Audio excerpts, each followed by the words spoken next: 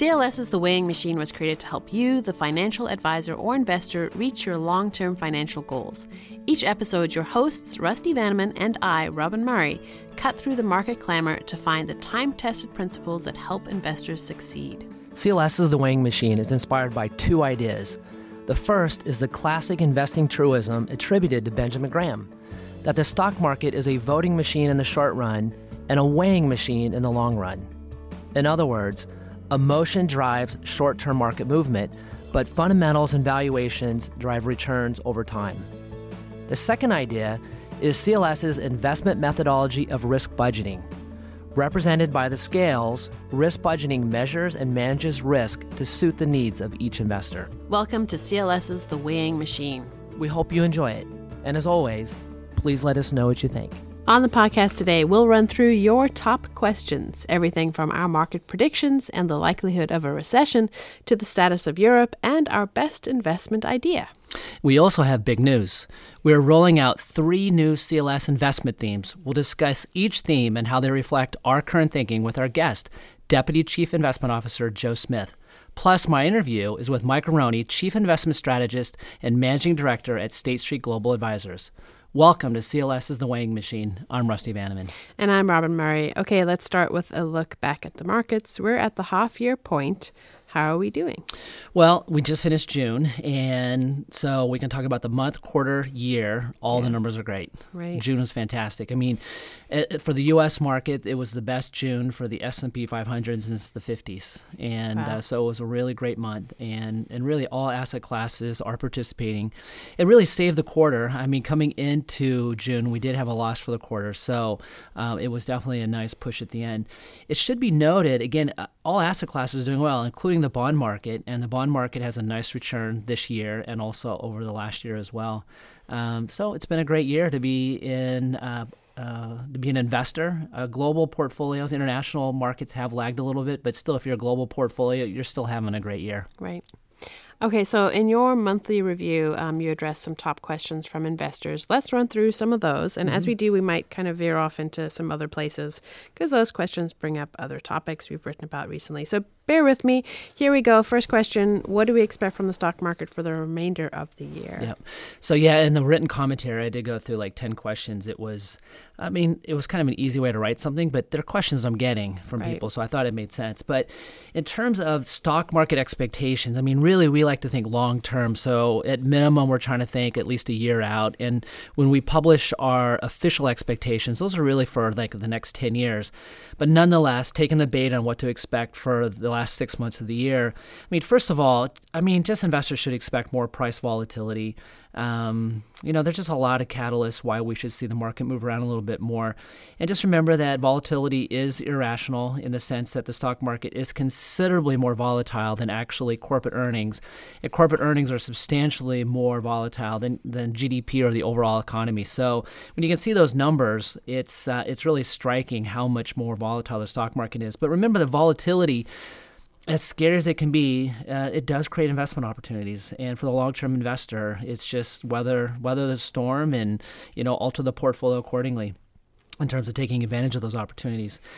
In terms of returns, we do expect the stock market, most likely, of course, we don't know for sure what's going to happen, but most likely the stock market is going to generate more gains on top of already above average gains for the year. I mean, the market typically trends upward. It usually does well in the last quarter of the year. It's the third year of the presidential cycle. And really in June, despite the fact the market took off, investor sentiment's been pretty negative. And when investor sentiment is negative, that actually suggests above average gains in the months ahead, including over the next 6-month time frame. I do like to mention to investors, it seems like whenever I talk to investors, everybody's concerned about a big correction or a meltdown in the market. And of course that could happen. It's long overdue. But you know what? I think the chances are even greater for a melt up where the prices sort of freak out going higher instead of lower. So investors should even think that's a possibility as well. Okay, so how about the bond market? What do we expect from bonds? Well, the bond market has been amazing because it always seems like everybody hates it. And then when interest rates drop, which means bond prices go up, then all of a sudden investors love it. And investors now seem to love the bond market despite the fact that it's overvalued. I just feel the decline in yields has been really remarkable, and it really feels like an overreaction. I did see a presentation last week at MIT in Cambridge, Massachusetts, and I did get to see a former member of the European Central Bank, a very experienced central banker, talk. It was fascinating. But one thing he pointed out, which I think kind of suggests what may happen to short-term and long-term rates, is that one thing he noted is that economic growth is now above what economists like to refer to as potential GDP. And the output gap used to be negative, and it's now closed. And in fact, now it would suggest the market or the economy could be overheating. We've seen similar data from the unemployment rate, the labor market, for the last year. So unlike any other situation we've seen over the last 10 years, kind of that classic economic theory suggests that inflationary pressures should start to appear. And if that does happen, that would suggest higher rates, not only for short-term interest rates, but also for long-term rates. In addition to that, investor sentiment, as I already mentioned, for bonds is extremely bullish. And that is about the only sentiment environment where the bond market generates negative forward returns in the coming months. So you put that all together, I would expect interest rates to rise from here to the end of the year. Okay, well, let's bring in our guest, Deputy Chief Investment Officer Joe Smith, who's calling in from New York. Joe, good to have you on the show. Robin, it's great to be here. So, okay, you wrote about the current bond market in your weekly 3 from a couple of weeks back, specifically the search for yield in a low-rate environment. So what is CLS doing to help investors searching for yield? Yeah, so, relative towards kind of what I wrote about and, kind of touches upon, what Rusty just talked about. Obviously, the Federal Reserve has certainly been debating quite a bit more in terms of kind of what to do with short-term interest rates. And, I think, a lot of that has been both in the way of just, pressures in the way of what we're seeing from the bond market, as well as just factoring in, some of the uncertainty that may be out there. That doesn't necessarily mean that interest rates are going to move lower, but I think there's certainly more discussion amongst the FOMC or the committee that oversees Fed policy in terms of kind of where we're going to go from rates from here. Now, relative towards that, though, I think kind of what's important for our advisors that we work with to keep in mind is that at CLS, we do offer a number of more income-focused type of strategies that really are geared for helping their clients navigate, this type of yield environment, especially for those who certainly would like to have some additional benefits in terms of income in their portfolios. And, when I'd like to think about these strategies, our first one being our managed income ETF strategy, that's really more so for folks who are looking for a diversified, balanced portfolio where they're sourcing yield from both stocks as well as fixed income. And, I think kind of what people should keep in mind is the way that we go about managing around that yield will still be within the context of the CLS risk budgeting methodology and keeping risk proportional to what is appropriate for the client's needs and expectations. The second strategy, though, which we launched a couple of years ago, is also a bit more geared towards, explicitly targeting yield in the portfolio, called our Active Income X strategy. And I think what's clearly important with that strategy as advisors and clients think about utilizing that in their own portfolios is that it's really intended to, target a yield orientation first, but still be highly risk aware in terms of kind of how much risk and what types of risks that we're taking at CLS in order to deliver on that income promise. And so, I think, what people should just, take as have as a key takeaway relative towards that is, we do offer a number of solutions that if folks do want to have conversations with any one of us on the portfolio management team on ways that they can enhance the income in their clients' portfolios. And that, at the same time, we will continue to evaluate those strategies and manage them appropriately as we see the overall interest rate environment evolve. Okay, cool. Let's stay with you for a minute, Joe. You also wrote about value stocks, which have been struggling lately. You attended the Ben Graham Annual Conference on Value Investing in New York recently, and there was a predominant narrative. Basically, value investing has been stretched thin. So is it time for a snapback? I think surprisingly, relative to that conversation, I probably would say there's a greater chance for it, especially given all the narratives we've heard over the last couple of years in the way of growth stocks. I think what was interesting to hear, especially from, a lot of investors that have been known as being really value-oriented investors over the years, including Ted Aronson over at AJL Partners, is that despite the underperformance, this most recent period probably hasn't actually been the worst we've seen for value in relation to growth stocks. If you go back and just look at the data from, on a rolling 10-year basis starting in 1988 through May of this year, what you'll see is that, the worst period in terms of kind of how much value has underperformed growth stocks was actually back in the late 90s, early 2000s, just at the height of the tech bubble.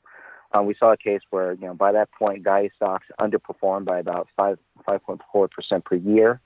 And then clearly, as we moved into the early 2000s, we did see an initial snapback. When you compare it relative towards kind of where we are at this point in the cycle, value has lagged growth by about 3% per year over the last 10 years or so. But I think, for what many investors talked about at that conference and what we're also talking about internally is that there are a number of things that, people should be looking for on the horizon that would certainly warrant for value stocks to, regain their leadership position going forward. Some of those things will be focused around a reversion to fundamentals. So, clearly investors taking the time to better understand, what's the prospects behind a lot of the companies that they're purchasing out there today and whether or not they can sustain their growth levels out there. I think the second will really just be, to Rusty's point again, although, people have probably had a fairly negative sentiment around the stock market and I think indirectly as well around global growth, that we could see value stocks leading the charge in the event that global growth does re-accelerate in the second half of this year. And then I think, again, the third bit that's going to be an important indicator or, opportunity for value stocks to, certainly gain some ground again will really just be in terms of if we do see higher amounts of volatility. Volatility naturally just creates opportunities for value managers, including us, to buy mispriced assets. And so, just given kind of where we are of how suppressed risk has been out there, that certainly creates another case for value stocks to perform in the future. Well, that brings us to another top investor question. Rusty, what is our best investment idea? Well, first of all, just listening to Joe, isn't that dude smart? He's on vacation right now, too. I think about that a lot, yeah. Way to go, Joe. Hey, so by the way, he's in the state of Washington this week. What are you doing for the holiday? He's not calling in from New York. He's not calling in from New York. Washington. He's on the other coast right now. All right. So what are you up to, Joe? Just getting ready for our annual 4th of July barbecue with family. So. Yeah, nice. That's awesome. All right. Well, I guess I'll get back on track and answer your question, Robin. Talking about the best investment idea. Yeah, the best investment idea. It's amazing how often you get this question, and for good reason, because a lot of people think their portfolios are always in great shape and they want the top idea. And what we're going to talk about is something we talk about all the time, and that is emerging market value stocks. We love emerging markets. We love value. You bring them together, and you get emerging market value stocks. We think that this is one asset class that really should offer above average returns relative to long-term averages over the next 5 to 10 years. There's almost no other large equity asset class segments that offers that sort of potential. And the number I like to mention is that emerging market value stocks have basically the same growth as the S&P 500, but valuations are 50 to 67% lower. Now, that's something on sale. Right, pretty significant. Okay, So we still see a lot of potential in emerging markets. What's our view on Europe lately? Europe is a very common question. It's kind of interesting. It's very regional. I mean, we have advisors all over the country, and some advisors in some regions, particularly like in the Southeast, they just really don't like Europe in portfolios. And we are underweight Europe relative to our benchmarks in Europe. Obviously, for a lot of the concerns that people cite, Europe is still a mess, rising nationalism, the hard Brexit potential, unsustainable euro currency. There's just a lot of issues.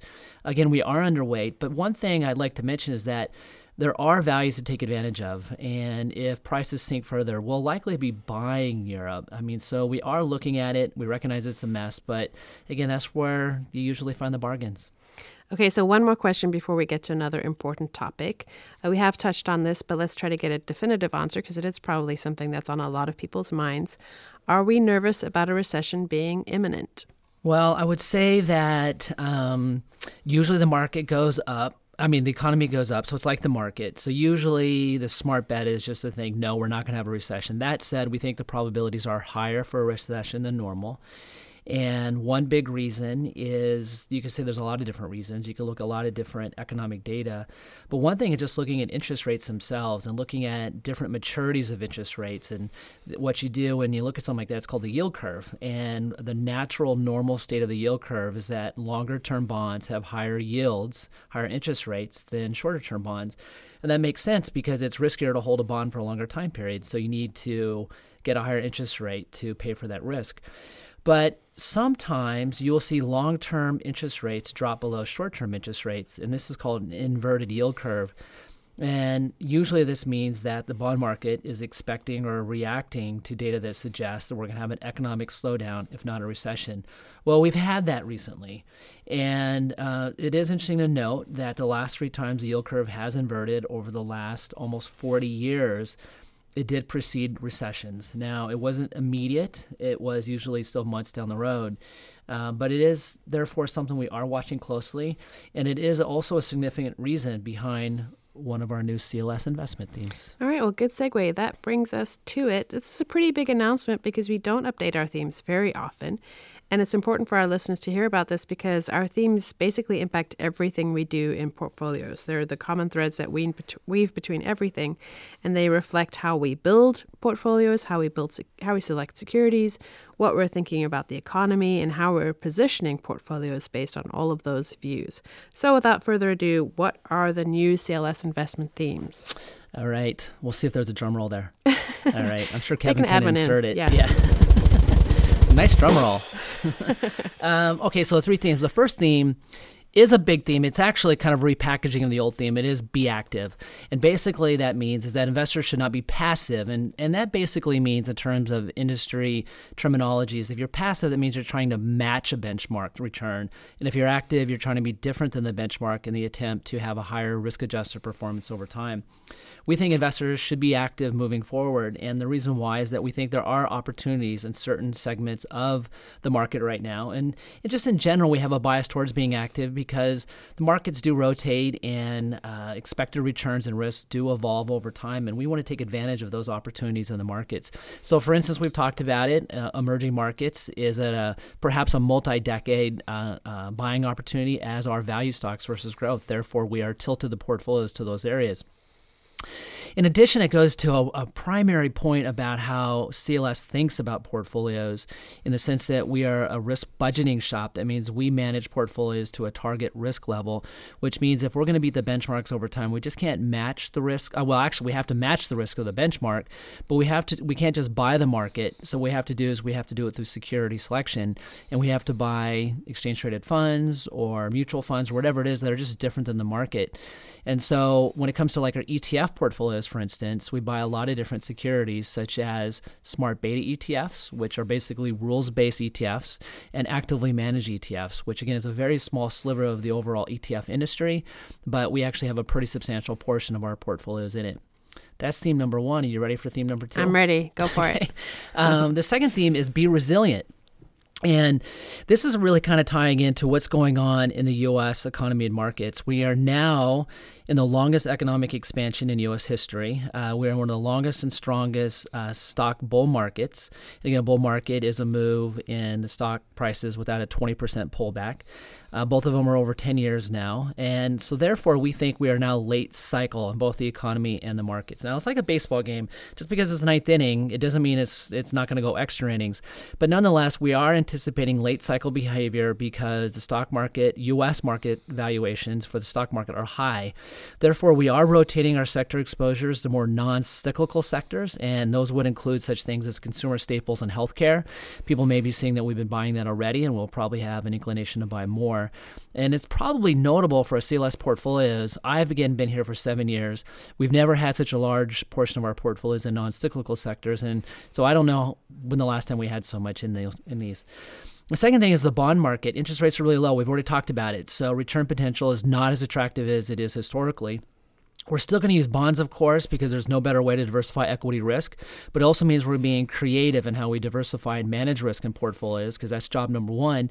And therefore, we will continue to use alternative investments and strategies, like merger arbitrage is a good example, and we'll use real assets. And real assets, really a couple different groups include commodities and like real estate investment trust. So that's the second theme. You ready for number three? Number three. Let's hear it. And number three is be innovative. And basically, the point behind being innovative is the future is incredibly bright for the economy and for the markets. And as for investors, I think we have a really bright future. Obviously, there's going to be bumps in the road. That's just what markets do. But I think that even though we might have below average economic growth in the year or years ahead, economic growth moving forward is going to be fantastic, and there's going to be a lot of new industries that will help transform our lives, enhance our lives, and we can take advantage of that as investors, and it could be in sectors such as healthcare or financials or energy. And so we are investing in a lot of these newer ETFs that are just coming out. The ETF industry has really responded to take advantage of some of these, and therefore we're going to try to be in the leading edge and using some of these ETFs as well. One other thing gets a little wonky here, but what I think is really cool is that about some of these Be Innovative ETFs is that they are quirky, and they're kind of their risk profile, while they might be a little more volatile than the overall market on average on a standalone basis, they just move to a different rhythm, and therefore they actually diversify portfolios better than your typical equity portfolios. So CLS being a risk budgeting shop, risk management shop, we think it's kind of cool not only for its return potential, but its ability to manage risk.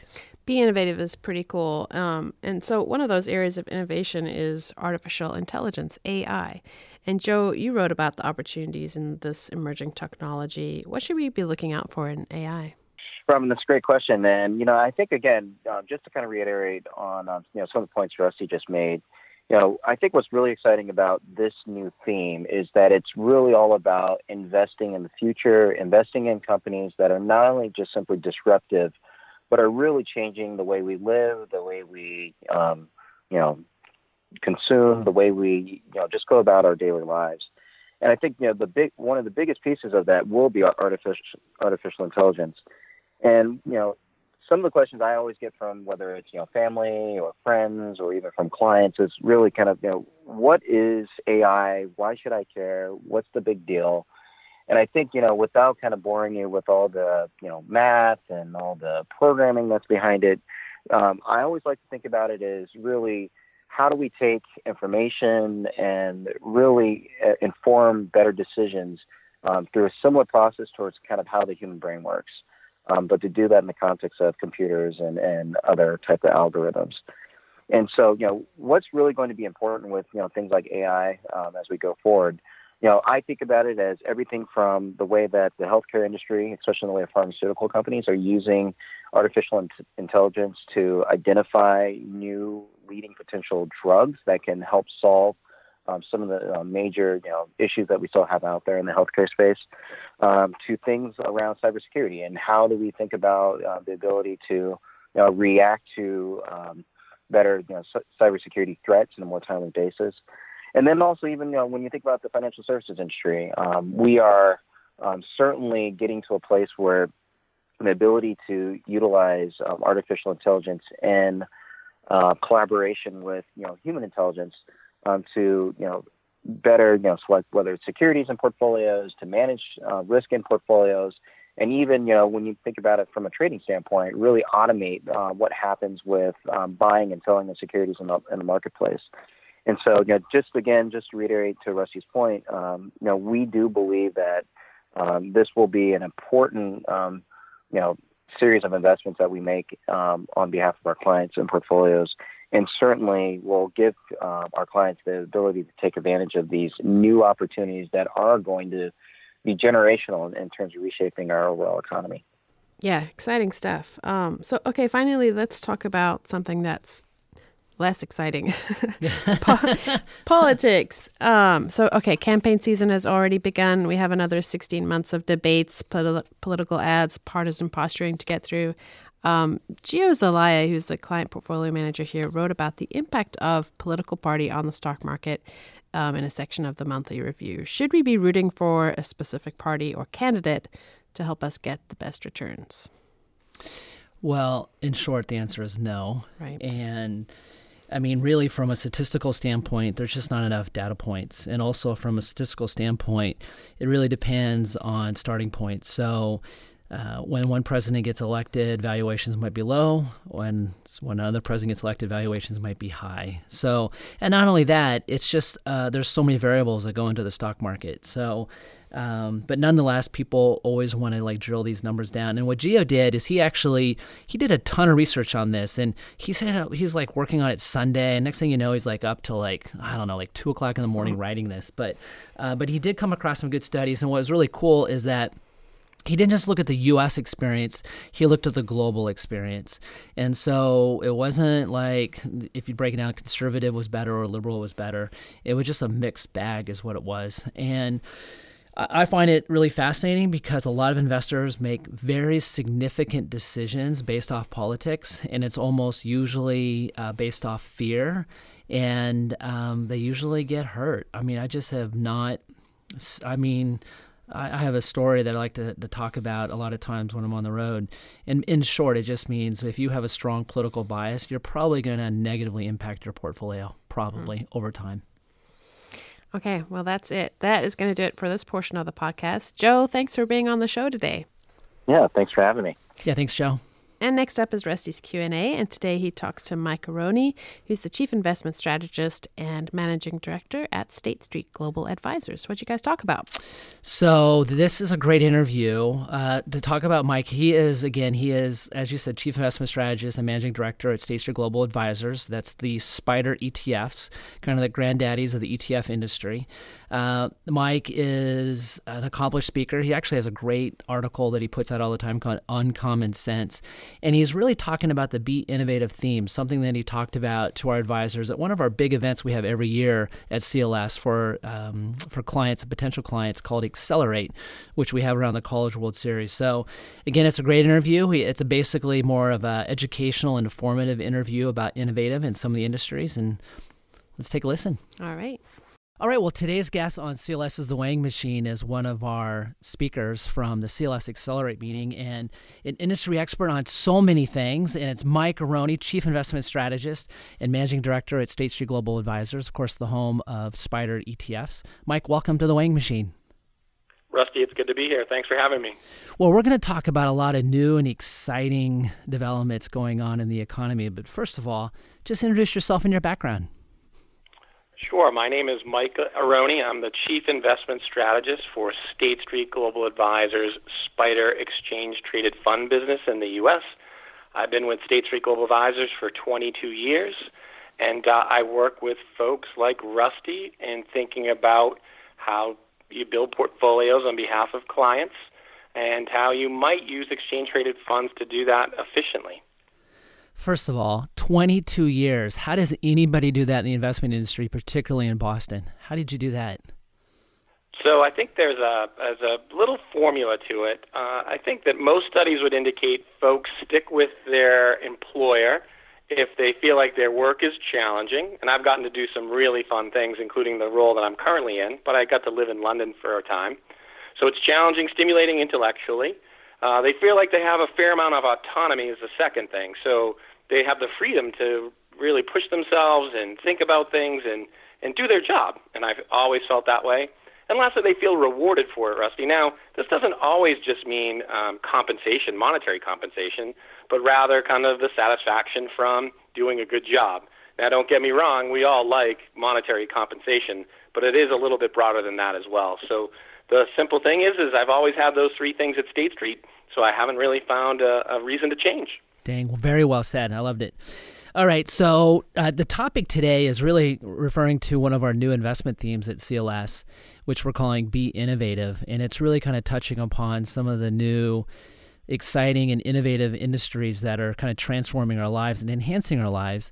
It isn't just about making us better as consumers and having us live longer and higher quality lives, but really the focus is on investing. And I think it's a really exciting time for investors as well. But there's a lot of new phrases. And so I want to have you define a couple of the terms, at least how you would define them. And the first one is a very common phrase referring to kind of this collection of industries called the Fourth Industrial Revolution. How do you define that? Well, if you think about it, there's been exponential advances in technology, and it's really reshaping the way we think about traditional sectors and industries and creating a whole bunch of new ones. And if you think about it, advancements in processing power, nanotechnology, artificial intelligence, robotics, automation is really driving the innovation in the new economy, and it's really affecting every facet of our life. So whether it's kind of where we live, how we travel, security, those types of things, it's always kind of that important element. So I think of the Fourth Industrial Revolution as representing that exponential growth in these new areas and kind of the intersection between the physical world, the biological world, and the digital world. Yeah. You know, when you say that, I mean, I think some people probably would find it's kind of scary, but really, I think obviously as as society continues to evolve, things are just going to get better. And again, there's a lot of opportunities there. Well, before I talk about some of these industries, let's hit another phrase, which is, we actually talked about this earlier in the podcast with our Deputy CIO, Joe Smith, but it's the whole term about artificial intelligence. How does this impacting our lives? What is it and how is it impacting our lives? Well, if you think about artificial intelligence in terms of kind of some of the things that we see, kind of teaching a technology to do things that a human can do and do it efficiently from that standpoint. So things that are automated tasks, perhaps in manufacturing, clerical work, those types of things. For example, some estimates suggest that a tremendous amount of the legal work kind of during discovery that's done by a lot of paralegals and things, reviewing thousands upon thousands of documents and case studies, can actually be done to look for a few key words and key phrases through artificial intelligence and help that make that a much more efficient process. So I think of it as an example like that. So simply trying to take a task that a human can do, but have technology or a computer be able to do it with a little more efficiency. Yeah. Hey, let's use an example. And actually, this is going to be an example you're going to love because it relates to some of the ETFs from State Street Global Advisors. But artificial intelligence is used basically in helping construct some portfolios, particularly the Kensho ETFs. Describe how artificial intelligence is used there.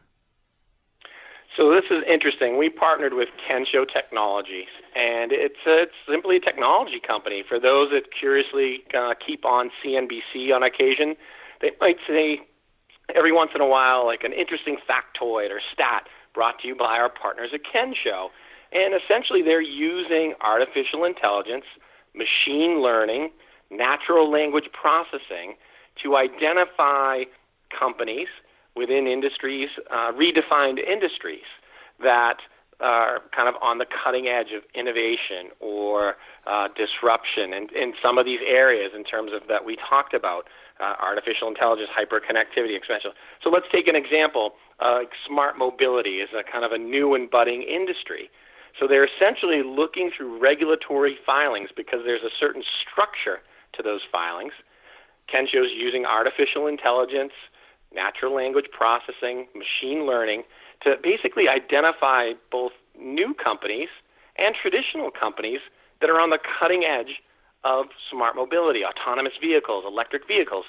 So, Rusty, it could be anything from General Motors to NVIDIA that puts a lot of the computer chips in so many of these cars. Our cars are like computers these days, to Tesla, to Google, for example, who's got a big effort in autonomous vehicle research, for example. So it's looking at their regulatory filings, identifying those companies using advanced technology to put them into a category like smart mobility. That's great. All right, so one more definition, and I think it goes back to a couple words you've mentioned a few times, but first of all, just the general concept of innovation and disruption. I'm just going to give you my take on it, and then you can just weigh in on it. But I feel like it's really kind of the flip side of the same coin. I think on one hand, you say disruption, I think to a lot of investors as they're sitting there listening to it, it's not really a happy word. Things are changing, but innovation is a more kind of a positive slant on it. Basically, things are changing for the better. Things are getting better. And I just think in general, talking to investors, it's really innovation is kind of sort of the key word to emphasize because things are getting better. Would you change any of those definitions that I just used? I don't know if I would change any of them. What I think of is that the economy is growing overall at a bit of a slower rate. It was hard for the economy to continue to advance by 4% continuously. And it's natural, given kind of the demographics and the debt and those types of things that not only the U.S. economy but the global economy has, that it would slow a little bit. Now, from my perspective as an investor, where I want to look towards in this environment are areas that have incredible growth, both from a kind of a future growth perspective in terms of the opportunity, but as well as those that are able to kind of be on the cutting edge of the future, as well as those that are able to grow revenues and profits at this point. And in this environment, where we're looking at things on robotics, kind of it changes how we do our jobs, smart buildings, where we live, how we travel through autonomous vehicles and such, clean power, for example, cybersecurity, all these things are kind of the future.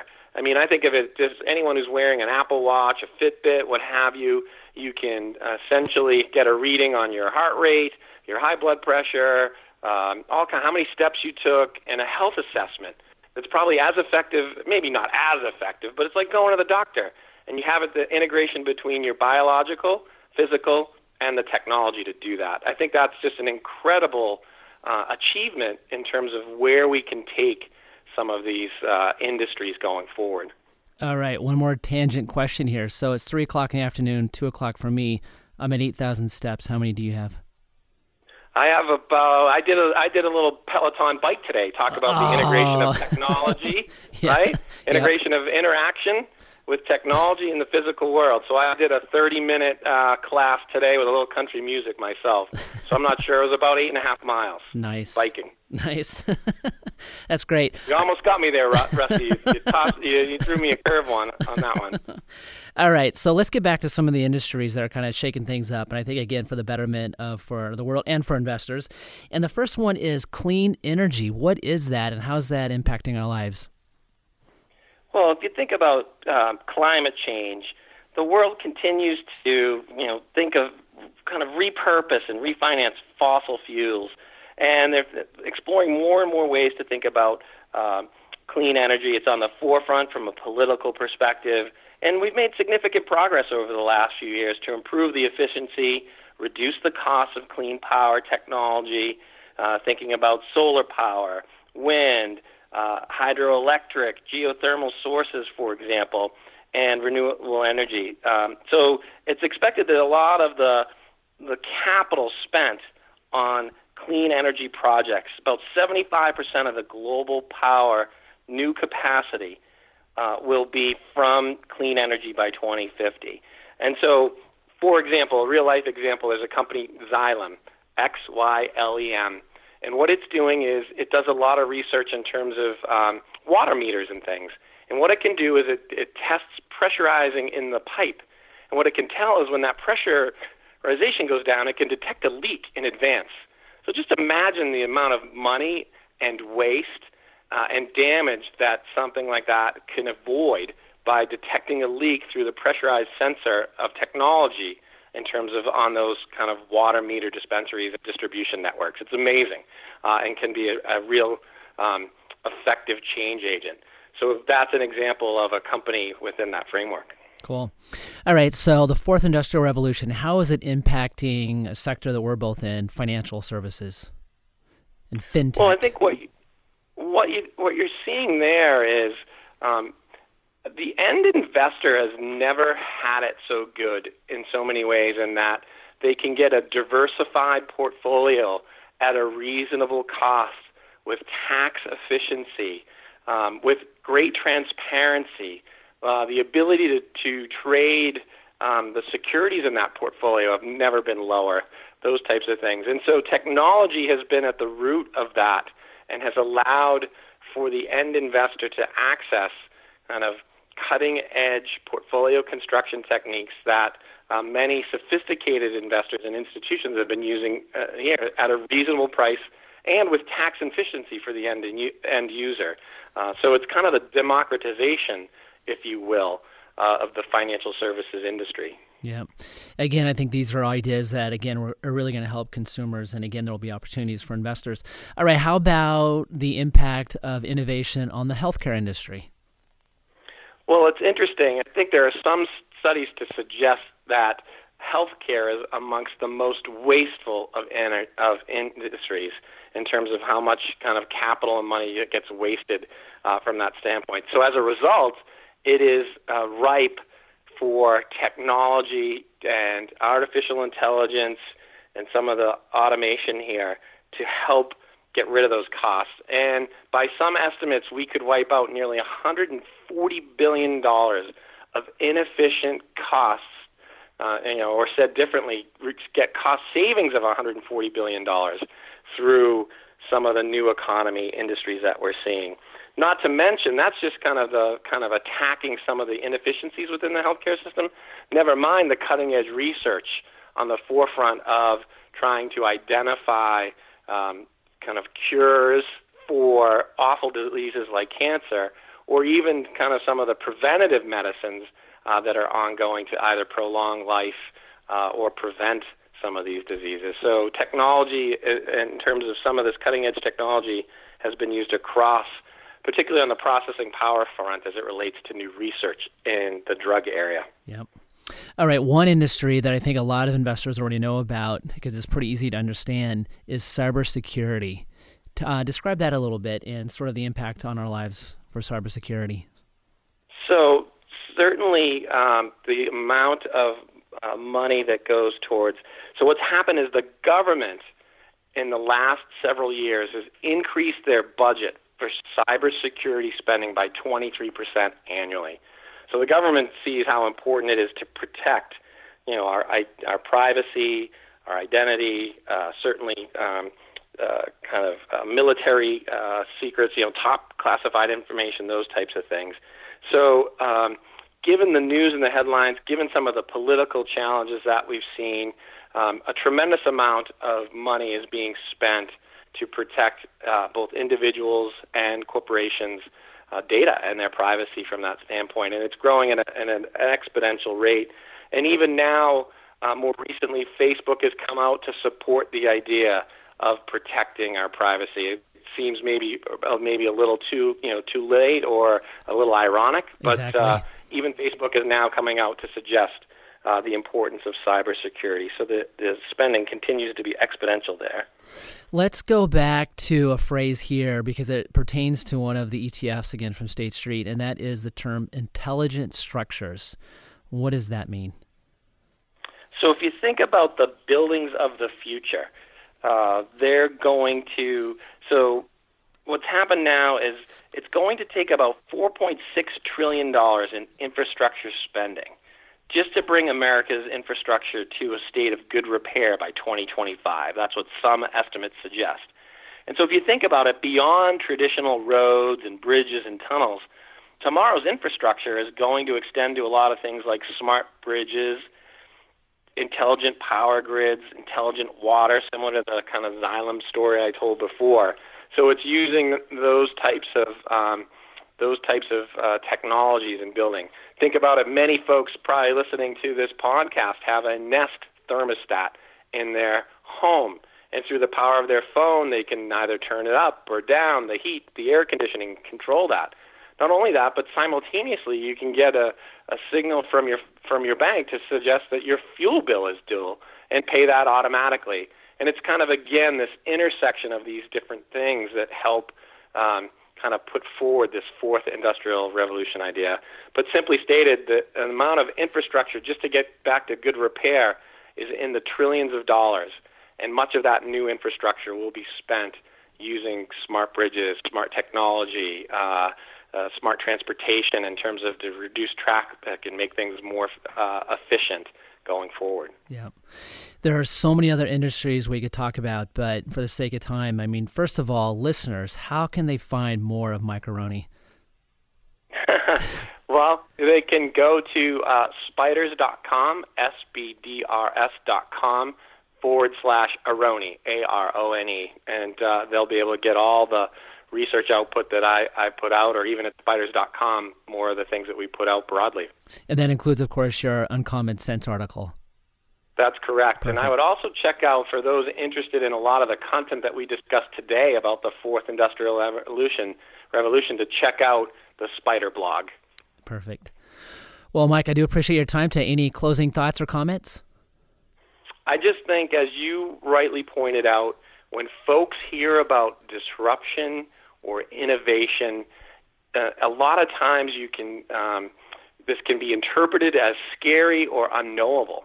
And actually, I think both you and I are incredibly excited about the opportunities that this provides investors to earn very solid returns, but also just in the way that it impacts our daily lives and kind of the kind of efficiencies that we're going to gain, the type of growth that we're able to gain. With so much kind of negative news headlines, I think under the surface, this fourth industrial revolution and the kind of incredible growth effects that this has for the economy and consumers and businesses creates incredible potential for us all and for investors in particular. So I'm excited about it. Awesome. Well said. Hallelujah. Well, Mike, thanks for your time again, and we'll have you back sometime. Rusty, it was good to be with you today, and I look forward to chatting with you again soon. Great. Thanks. Pretty good stuff. Well, that's going to do it for this week. Rusty, take us out with your final thoughts. Stay balanced and stay the course. We'll be back in a couple of weeks. Thanks for listening to CLS is the Weighing Machine, and thank you for your time and trust in CLS Investments. CLS is the Weighing Machine is hosted by Rusty Vanneman, Chief Investment Officer at CLS Investments, and me, Robin Murray, freelance writer and editor. If you have questions or feedback about our podcast today, please send us a note at rusty.vanneman@clsinvest.com.